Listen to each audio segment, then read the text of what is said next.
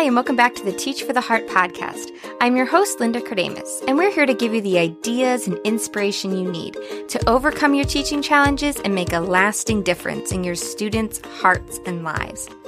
Today, we want to talk about a simple strategy to help you better understand your students. And here's why this matters. We all know how important strong relationships are to successful teaching. But in order to build those strong relationships, we really need to understand how our students think and why they make the choices that they do. See, what happens is a lot of times we think we know what's going on in a student's head. We think we know, why they acted a certain way or why they're upset or why they didn't do their homework. Sometimes we have no idea, but sometimes we think we know, but we could still be way off. And the problem is when we are off, when we assume, so-and-so's not doing his work because of this, or so-and-so's acting that way because of that, students can tell. And they bemoan the fact that we don't get them. And sometimes, let's be honest, we don't get them. And so it's a valid complaint. And when we're in the scenario where we think we know what a student's saying, or maybe we don't know what we know we don't know, but regardless, if we're not understanding where they're coming from, any advice we give them, any conversation, deep conversations we try to have, they tend to fall flat because we're talking about one thing and it's not at all hitting home because we don't understand where they're coming from. As a result, we get frustrated, our students get frustrated, and it can quickly become a big mess. So how do we remedy this? Well, by actively seeking to better understand our students, by getting to know not just their school persona, what they look like in our class, but who they really are. This includes things like their background and home life, but possibly more importantly, it has to do with understanding their innermost thoughts and feelings, their hopes, dreams, fears, and anxieties. What makes them tick? Because when we do start to understand what drives them, then we begin to appreciate them as unique individuals, and our relationships blossom. And when challenges do arise, since we understand where they're coming from, we can talk about the real issue and address their true thoughts, motivations, and fears rather than totally missing the boat by talking about the ones we thought that they had. So we realize it's important to get to know our students, and not just on a surface level, but really understanding how they think. But the question is, how? How do we get to know these innermost thoughts and feelings? Things that maybe even they can't necessarily just put into words themselves. Well, we talk about this a lot in Beyond Classroom Management, that's one of our new online courses. You can find out more about it at teachfortheheart.com/beyond. But the key is to be intentional about looking for opportunities to better understand our students. So we need to observe, we need to notice, and we need to ask good questions. So always be seeking ways to understand how your students think, what motivates them, what frustrates them, what they're worried about, etc. Notice, observe, make mental notes, maybe even make physical notes.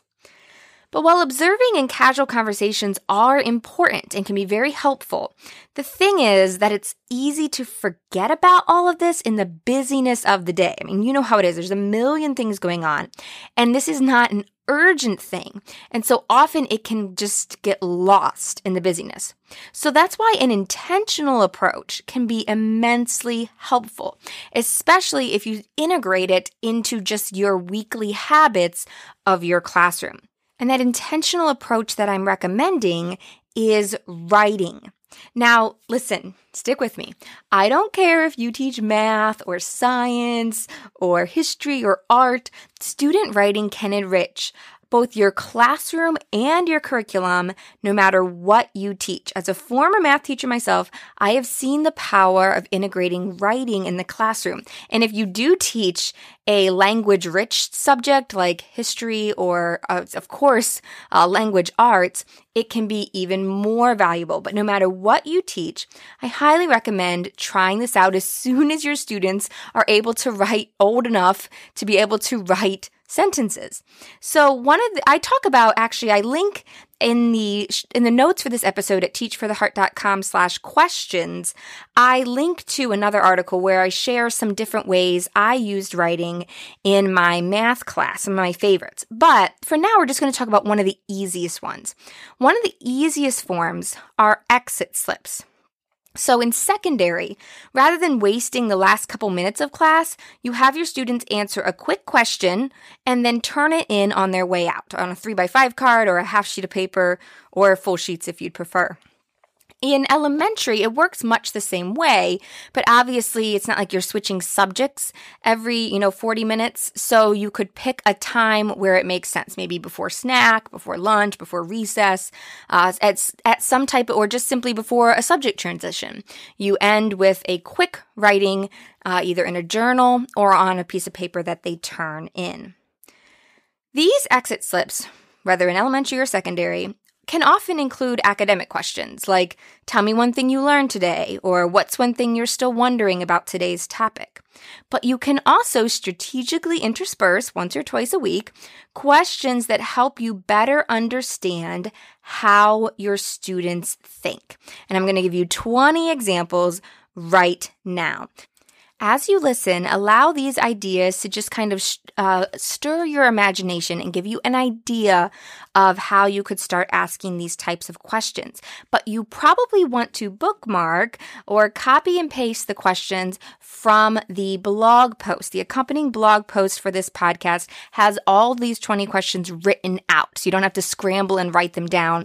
You can head over to the blog post where you can, like I said, bookmark the page or copy and paste them into a note for yourself, so that you can have them for future reference. And that's at teachfortheheart.com/questions. All right, here we go. Here's 20 writing prompts that help you better understand your students, and then a bonus one that I think you'll find really helpful. So number 1, what's one thing you wish you could change about this class, and why? Number 2, describe one thing that makes you feel a sense of accomplishment and explain why. Number 3, what was your first impression of this class? Number 4, what's your least favorite part of school and why? Number 5, share a favorite memory you made with a family member. Before I keep going, do you see how these questions are not super threatening? They're not too intimidating, but they open up the doors for students to open up, right? They give them an opportunity to really provide some insight into what they really think about your class, about your school, about their home life. Here's number 6. What's one thing you wish I knew about you? Number 7, what's one of your biggest dreams in life? Number 8, what's one thing you wish you could change about our school and why? Number 9, what's one thing that you worry about? Man, imagine how helpful that answer could be, how enlightening. Number 10, what's the best book you've ever read and why did you like it? Number 11, what's your family's religious background? Does it match your personal beliefs? Number 12, if you could pick one person, dead or alive, to have lunch with, who would it be and why? Number 13, describe your relationship with your parents or guardians. Number 14, describe a lesson you learned when you faced something difficult. 15, what's one thing that makes you feel happy? 16, describe something that annoys you. 17, who is someone you consider a hero in your life and why? Number 18, if you could live anywhere, where would you live and why? 19, who is someone you consider a friend? What do you like most about him or her? And number 20, describe one of your favorite holiday traditions, and it could be about whatever holiday is coming up. as you can see, these are just a small sampling of questions that you can ask. Obviously, once you start asking these types of questions, you'll think of more and more that you might want to ask. But I do have one more resource that I think is especially helpful in upper grades, but could be used sometimes in elementary as well. And that is, listen, I am not a huge fan of the New York Times, but this particular section I think is pretty incredible. It's called the Student Opinion section. And what it does is it offers thought-provoking prompts based on current articles. And obviously you're going to want to be choosy which ones you choose, but some of them are pretty great. And what's great is that they're relevant to current events. So right now, as I record this episode, we're in the midst of the government shutdown with Trump wanting to build a border wall. So one of the questions that comes up right here is, does the president's goal to build a border wall merit a government shutdown? Is there room for compromise? How should this standoff resolve? Now, obviously, depending if you're a history teacher, this is a phenomenal question. If you're in another subject, you may or may not want to tackle something this deep, but a question like this really would give you insight into your students while also possibly relating to content material. Here's just some other ones. Some of them are less heavy. One says, where do you want to travel? Could you go without a smartphone? What would you accomplish if you gave up your phone for a year? That one would work in any class. It would be really something to think about. Here's another one. Would you pursue a career if you knew you likely would not make much money? How do you get what you want from your parents? What are your predictions for the coming year? Have you set any New Year's resolutions? And these are linked to articles that you could share with your students or not. But there's just so many great ideas over here. And what's great about them is that, like I said, they change all the time to reflect current events. And so they're always relevant to what's happening in the world right then.